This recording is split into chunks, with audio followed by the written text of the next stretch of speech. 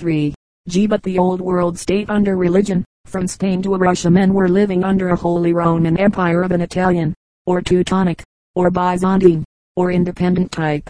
England and Russia were not parts of the Germanic revival of Charlemagne, but they had just the same two elements dominant in their life, the classical tradition and the Christian church.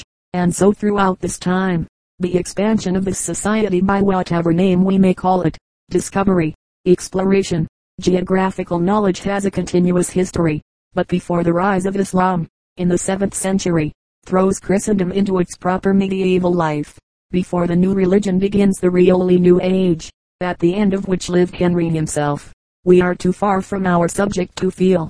For instance, in the 4th and 5th century pilgrims and in Cosmas Indicopoulos, anything but a remote preparation for Henry's work.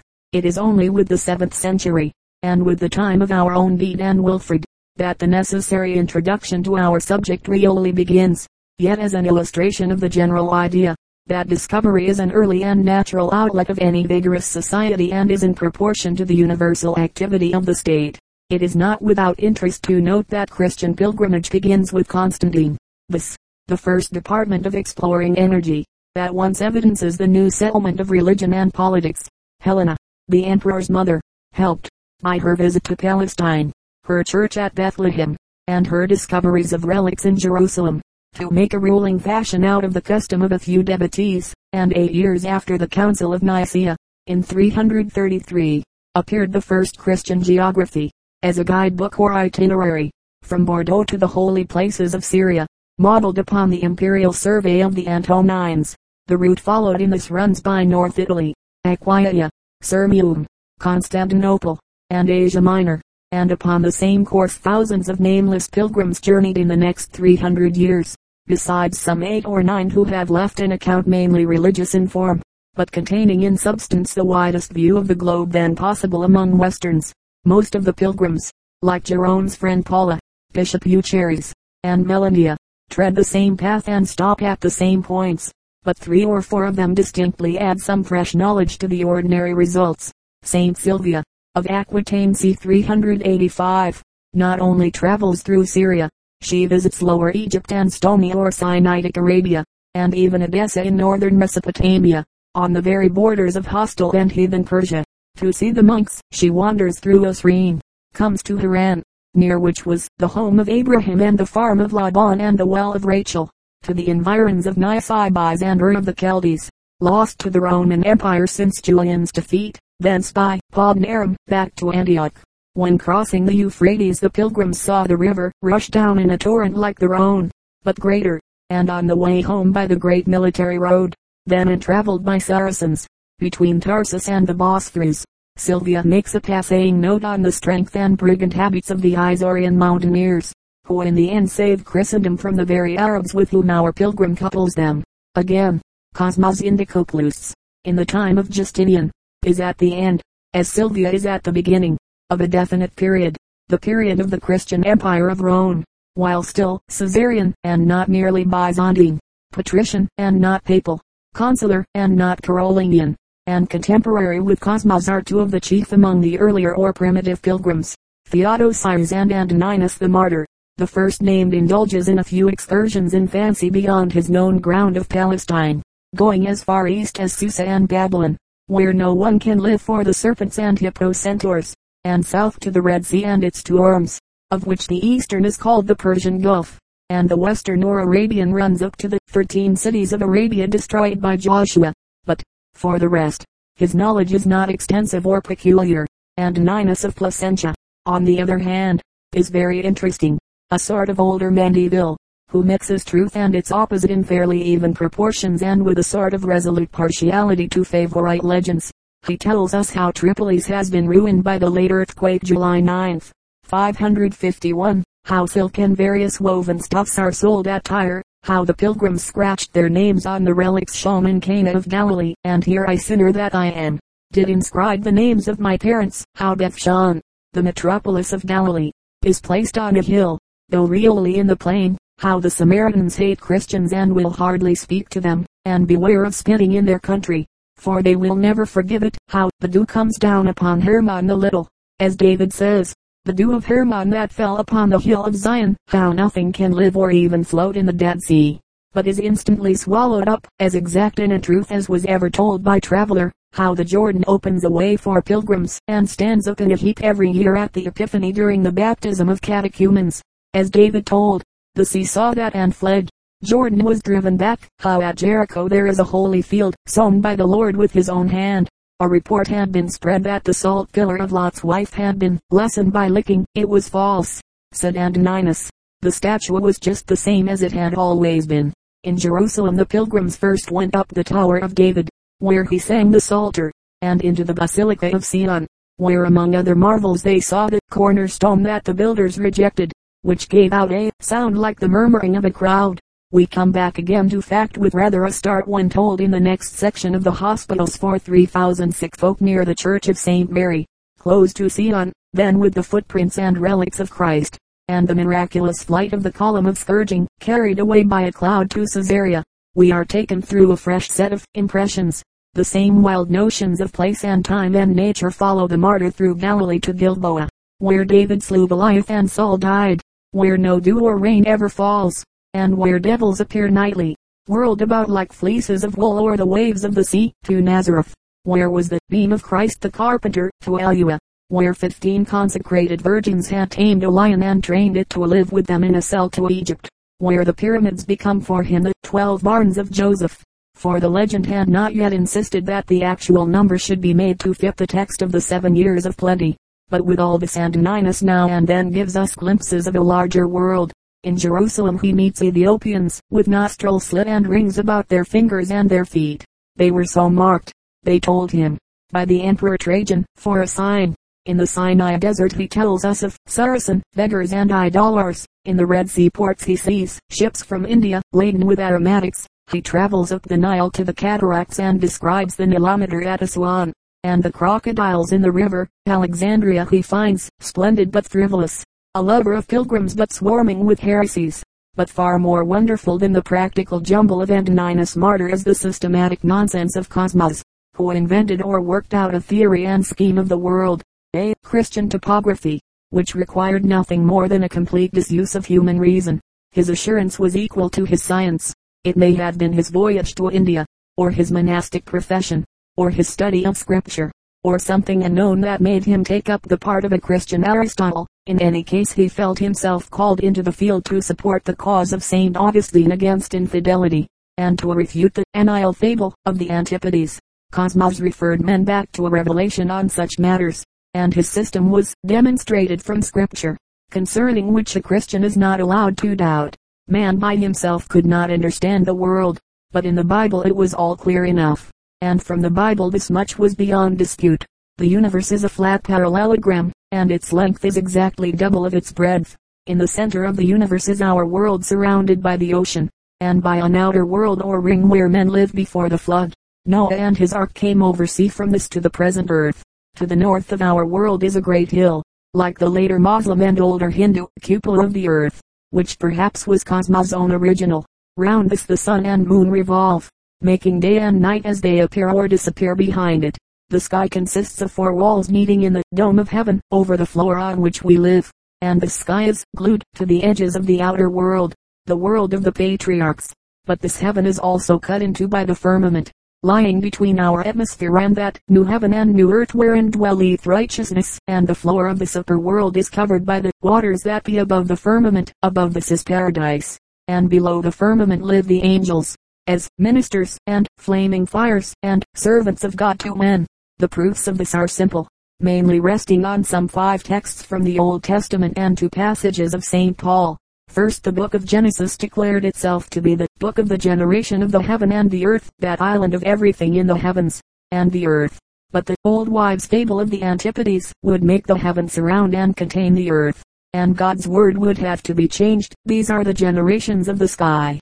For the same truth, the twofold and independent being of heaven and earth, Cosmas quotes the additional testimony of Abraham, David, Hosea, Isaiah, Zechariah, and Melchizedek, who clenched the case against the Antipodes. For how indeed could even rain be said to fall or to descend, as in the Psalms and the Gospels, in those regions where it could only be said to come up?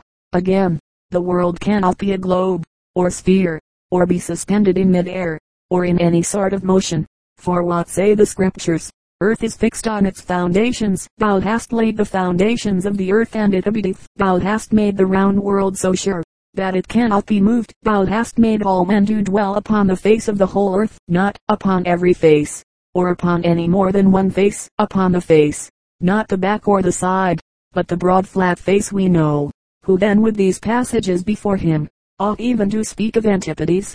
So much against false doctrine. To establish the truth is simpler still. For the same St. Paul, who disposes of science falsely so called, does not he speak, like David, like St. Peter and St. John, of our world as a tabernacle? If our earthly house of this tabernacle be dissolved, we that are in this tabernacle do groan, being burdened, which points to the natural conclusion of enlightened faith, that Moses' tabernacle was an exact copy of the universe. See thou make all things according to the pattern shown thee in the mount. So the four walls, the covered roof, the floor, the proportions of the tent of the wilderness, showed us in small compass all that was in nature. If any further guidance were needed, it was ready to hand in the prophet Isaiah and the patriarch Job, that stretcheth out the heavens as a curtain and spreadeth them out as a tent to dwell in. Also can any understand the spreadings of the clouds or the noise of his tabernacle? The whole reasoning is like the theological arguments on the effects of man's fall upon the stars and the vegetable world, or the atmospheric changes due to angels. But though Cosmos states his system with the claims of an article of faith, there were not wanting men, and even saints, who stood out on the side of reason in geography in the most traditional of times. Isidore of Seville, and Virgil, the Irish missionary of the 8th century, both maintained the old belief of Basil and Ambrose, that the question of the antipodes was not closed by the church, and that error in this point was venial and not mortal. For the positive tabernacle system of the man who sailed to India, there was never much support. His work was soon forgotten, though it has been called by some paradox makers the great authority of the Middle Ages, in the face of the known facts, that this was the real position of Ptolemy and Strabo, that no one can speak of the Middle Ages in this unqualified way any more than of the modern or ancient worlds, and that Cosmos is almost unnoticed in the great age of medieval science, from the 12th century. And whatever we may think of Cosmos and his Christian system of the whole world, evolved out of Holy Scripture, he is of interest to us as the last of the old Christian geographers, closing one age which, however senile, had once been in the truest sense civilized, and preparing us to enter one that in comparison is literally dark. From the age of Justinian, and from the rise of Islam in the early years of the 7th century, the geographical knowledge of Christendom is on a par with its practical contraction and apparent decline. There are travelers, but for the next 500 years there are no more theorists, cosmographers, or map makers of the universe or habitable globe. From the time that Islam, after a century of world conquest, began to form itself into an organized state, or federation of states, in the later 8th and earlier 9th centuries AD, thus making itself until the 13th century the principal heir of the older Eastern culture, Christendom was content to take its geography, its ideas of the world in general, from the Arabs, who in their turn depended upon the pre-Christian Greeks. The relation of Ptolemy and Strabo to modern knowledge is best seen through the work of the Arabic geographers. But the Saracens did much to destroy before they began to build up once more. As the northern barbarians of the 5th century interrupted the hope of a Christian revival of pagan literature and science, so the Moslems of the 7th and 8th cut short the Catholic and Roman revival of Justinian and Heraclius, in which the new faith and the old state had found a working agreement, between Cosmos and the Viking Age. Christian, Roman, Western exploration falls within very narrow limits. The few pilgrims whose recollections represent to us the whole literature of travel in the 7th, 8th, and 9th centuries, add nothing fresh even of practical discovery. Theory and theoretical work has ceased altogether, and the first stirrings of the new life in the commerce and voyages of Amalfi, and in the sudden and splendid outburst of Norse life in its age of piracy, are not really before the world until the time of Alfred of England, of Charles the Bald, of Pope Nicholas I the Great. Yet such is it island this pilgrim stage of European development stands for something. Religion, as it is the first agent in forming our modern nations, is the first impulse towards their expansion, and to us there is a special interest, for the best known of Western travelers in this darkest of the Christian ages 600-870 AD. Arculf and Willibald are both connected with England and the beginnings of English science in the age of Bede. Arculf, a Franco-Gallican bishop, who about 690 visited, first of Latin writers since the Mohammedan conquest, Jerusalem, the Jordan Valley, Nazareth, and the other holy places of Syria, was driven by storms on his return to the great Irish monastery of Iona. There he described his wonders to the abbot Adamnan, who then sat in the seat of the Irish apostles Patrick and Columba, and by Adamnan this narrative was presented and dedicated to Aldfrith the Wise, last of the great Northumbrian kings, in his court at York c. AD 701. Not only does the original remain to us, but we have also two summaries of it, one longer, another shorter, made by Bede, the Venerable Bede, as a full manual for Englishmen, concerning the holy sites. We are again reminded by this how constantly fresh life is growing up under an appearance of death. The conversion of England, which Gregory the Great, Theodore, and the Irish monks had carried through in the 7th, that darkest of Christian centuries, was now bearing its fruit in the work of Bede, who was really the sign of a far more permanent intellectual movement than his own, and in that of Boniface, Wilbrord, and Willibald, who began to win for Christendom in Germany more than a counterpoise for her losses in the south and east. From Armenia to Spain, Arculf is full of the mystical and scientific spirit of the time. He notes in Jerusalem a lofty column, which at midday casts no shadow, thus proving itself to be the center of the earth, for as David says, God is my king of old, working salvation in the midst of the earth. At the roots of Lebanon, he comes to the place where the Jordan has its rise from two fountains, Jor and Dan, whose waters unite in the single river Jordan. In the Dead Sea a lighted lamp would float safely, and no man could sink if he tried. The bitumen of this place was almost indissoluble. The only fruit hereabout were the apples of Sodom, which crumbled to dust in the mouth. The 3 churches on the top of Tabor were, according to the 3 tabernacles described by Peter, from Damascus Arculf made for the port of Tyre, and so came by Jaffa to Egypt. Alexandria he found so great that he was one entire day in merely passing through. Its port he thought difficult of access and something like the human body in shape, with a narrow mouth and neck, then stretching out far and wide. The great Pharaoh's tower was still lit up every night with torches. Here was the emporium of the whole world, countless merchants from all parts, the country rainless and very fertile. The Nile was navigable to the town of Elephants. Beyond this, at the cataracts, the river runs in a wild ruin down a cliff. Its embankments, its canals, and even its crocodiles, not so large as ravenous, are all described, and Arculf, returning home by Constantinople, concludes with an account of the capital of Christendom, beyond doubt the metropolis of the Roman Empire, and by far the greatest city therein. Lastly, as the pilgrim sails by Sicily he sees the Isle of Vulcan vomiting smoke by day and flame by night, with a noise like thunder, which is always fiercer on Fridays and Saturdays. Willibald, a nephew of St. Boniface and related through his mother to King Ina of Wessex, started for the east about 721, passed 10 years in travel, and on his return followed his countrymen to mission work and to death among the heathen of Upper Germany. He went out by Southampton and Rouen, by Lucca and the Alps, to Naples and Catania, where is Mount Etna, and when this volcano casts itself out they take Street Agatha's Vale and hold it towards the fire, which ceases at once. Thence by Samos and Cyprus to Antarides and Emesda, in the region of the Saracens, where the whole party, who had escaped the Moslem brigands of southern Gaul, were thrown into prison on suspicion of being spies. A Spaniard made intercession for them and got their release, but Willibald went up country 100 miles, and cleared himself of all suspicion before the Caliph at Damascus.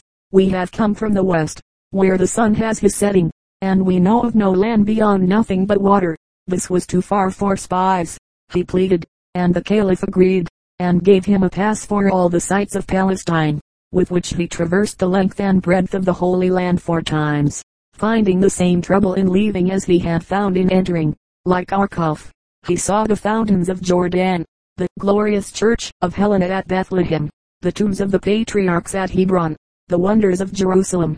Especially was he moved at the sight of the columns in the Church of the Ascension on Olivet, for that man who can creep between those columns and the wall is freed from all his sins.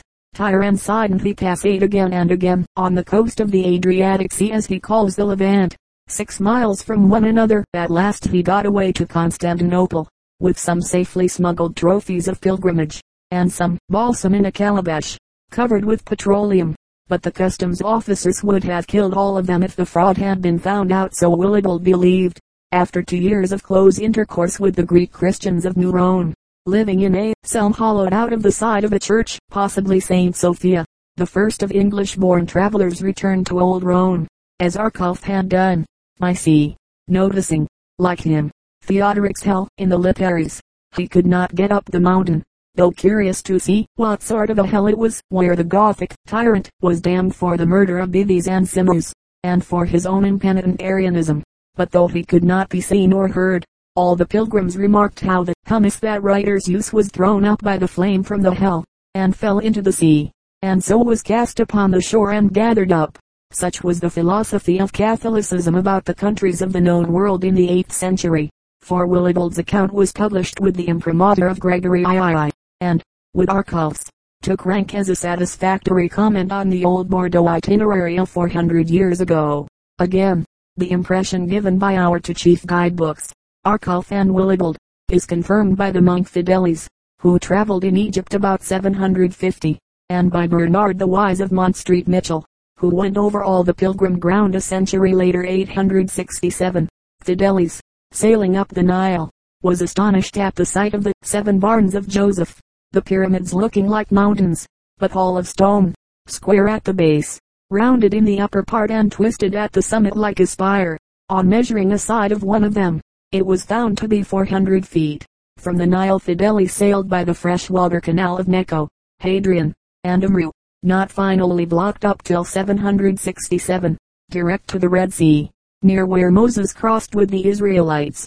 The pilgrim wanted to go and look for Pharaoh's chariot wheels, but the sailors were obstinate, and took him round the peninsula of Sinai, down one arm of the sea and up another, to Azir and Edom.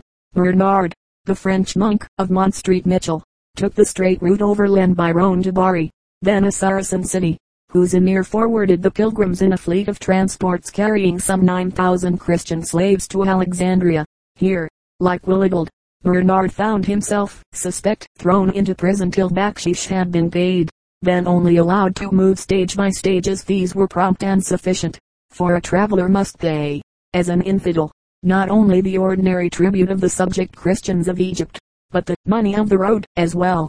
Islam has always made of strangers a fair mark for extortion.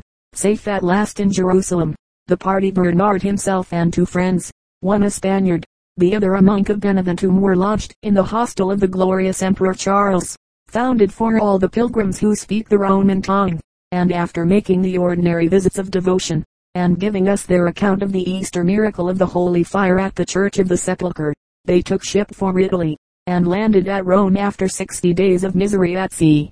Bernard's account closes with the Roman churches, the Lateran, where the keys of the whole city are given every night into the hands of the Apostolic Pope, and St. Peter's on the west side of Rome, that for size has no rival in the world.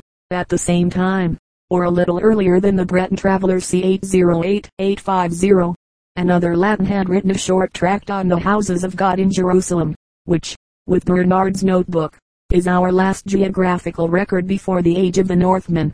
A new time was coming, a time not of timid creeping pilgrims only, but of sea kings and seamen, who made the ocean their home, and, for the north of Europe at least, broke the tradition of land journeys and coasting voyages. But the early pilgrims after all had their place. It is of no use insisting that the mental outlook of these men is infantile. That is best proved by their own words, their own scale of things. But it is necessary to insist that in these travelers we have comparatively enlarged experience and knowledge, and as comparison is the only test of any age, or of any man therein, the very blunders and limitations of the past, as we see them to be, had a constant, as well as an historical, value to us. That island we are always being reminded, first, how we have come to the present mastery over nature, over ourselves, over all being, and, secondly, how imperfect, how futile, our work is still, and seems always doomed to be, if judged from a really final standpoint, or rather from our own dreams of the ultimately possible. So if in the case of our medieval travelers their interests are the very reverse of ours, if they take delight in brooding over thoughts which to us do not seem worthy thinking, if their minds seem to rest as much on fable implicitly accepted as on the little amount of experienced fact necessary for a working life, it will not be for us to judge, or to pity, or to despise the men who were making our world for us, and through whose work we live. Especially we cannot afford to forget this as we reach the lowest point of the fortunes, the mental and material work and position and outlook of Europe and Christendom. A half-barbarized world had entered upon the inheritance of a splendid past, but it took centuries before that inheritance was realized by the so altered present. In this time of change we had men writing in the language of Caesar and Augustine, of Alexander and Plato and Aristotle, who had been themselves, or whose fathers had been, pirates, brigands, nomads, wolves of the land or of the sea, to Greeks or Romans of the south, who had been even to the Romanized provincials of the north, as in Britain, mere dogs, whelps from the kennel of barbarism, the destroyers of the order of the world, the boundless credulity and servile terror, the superstition and feudal tyranny of the earlier Middle Ages, marked the first stage of the reconstruction of society, when savage strong men who had conquered were set down beside the overworked and outworn masters of the Western world, to learn of them, and to make of them a more enduring race. Chapter II. Vikings or Nordhemian. Circa 787-1066. The discoveries and conquests and colonies of the Norse Vikings, from the White Sea to North America, are the first glimpses of light on the sea of darkness round the little island of the known world that made up Christendom. And from the needs of the time these were the natural, the only natural beginnings of European expansion. From the rise of Islam, Saracens controlled the great trade routes of the south and east. It was only on the west and north that the coast was clear of all but natural dangers. In the Moslem Caliphate men were now busy in following up the old lines of trade, the immemorial traditions of the east, or as in southern Africa, extending the sphere of commercial activity and so of civilization. Men of science were commenting on the ancient texts of Greeks and Latins, or adapting them to enlarged knowledge. But in Christendom, in the atrophy both of mental and physical activity, broken for short periods and in certain lands by the revivals of Charles the Great, of the Isaurian emperors, of Otto I of Alfred and his house, the practical energy of heathen enemies, for the Northmen were not seriously touched by Christianity till about the end of the first millennium, was the first sign of lasting resurrection. After the material came the spiritual revival. The whole life of the Middle Ages awoke on the conversion of the northern nations and of Hungary, but in the abundant and brilliant energy of the 11th, the 12th, the 13th centuries, we must recognize the offspring of the irrepressible Norsemen as well as of the Irish and Frank and English missionaries, who in the dark ages of Christendom were working out the empire of innocent II. In exploration, especially, it was true that theory followed achievement. Flavio Joseph, of Amalfi, did not apply the magnet to navigation, did not give sailors the use of the magnet till navigation itself had begun to venture into the unknown Atlantic. The history of geographical advance in the earlier Middle Ages is thus rather a chronicle of adventure than of science. But the Norse discoveries are not only the first, they are the leading achievements of Western travel and enterprise in the true unknown. Between the time of Constantine and the Crusades, the central fact of European expansion in the Dark Ages from the 7th to the 11th century is the advance of the Vikings to the Arctic continent and to America about the year 1000. All that precedes this on the same line is doubtful and unimportant, for, of the other voyages to the west in the 6th, the 8th, the 10th centuries, which, on Columbus' success, turned into prior claims to the finding of the New World, there is not one that deserves notice. St. Brandon in 565. The 7 Spanish bishops in 734, the Basques in 990 may or may not have cited their islands of Antilia, of Atlantis, of the 7 cities. They cannot be verified or valued, any more than the journeys of the Enchanted Horse or the Third Calendar. We only know for certain a few unimportant, half-accidental facts, such as the visits of Irish hermits to Iceland and the Pharaohs during the 8th century, and the traces of their cells and chapels and bells and ruins and crosses found by the Northmen in the 9th. It was in 787 that the Vikings first landed in England. By the opening of the next century they were threatening the whole coastline of Christendom, from Galicia to the Elbe, In 874 they began to colonize Iceland. In 877 they sighted Greenland. In 922 Rolf the Ganger won his Normandy from Charles the Simple. By the Treaty of Clare-sur-Ecte, as early as 840 was founded the first Norse or Ostman kingdom in Ireland, and in 878 the Norse earldom of the Orkneys. While about the same time the first Vikings seem to have reached the White Sea and the extreme north of Europe. This advance is almost as rapid as that of the early Saracens. Within 100 years from the first disturbance of Danes and Northmen by the growing, all-including power of the new national kingdoms, within 3 generations from Halfdan the Black, first the flying rebels, and then the royalists in pursuit of them, had reached the farthest western and northern limits of the known world, from Finisterre in Scotland to Cape Farewell in Greenland, from the North Cape in Finland to the northwest capes of Ireland, from Novgorod or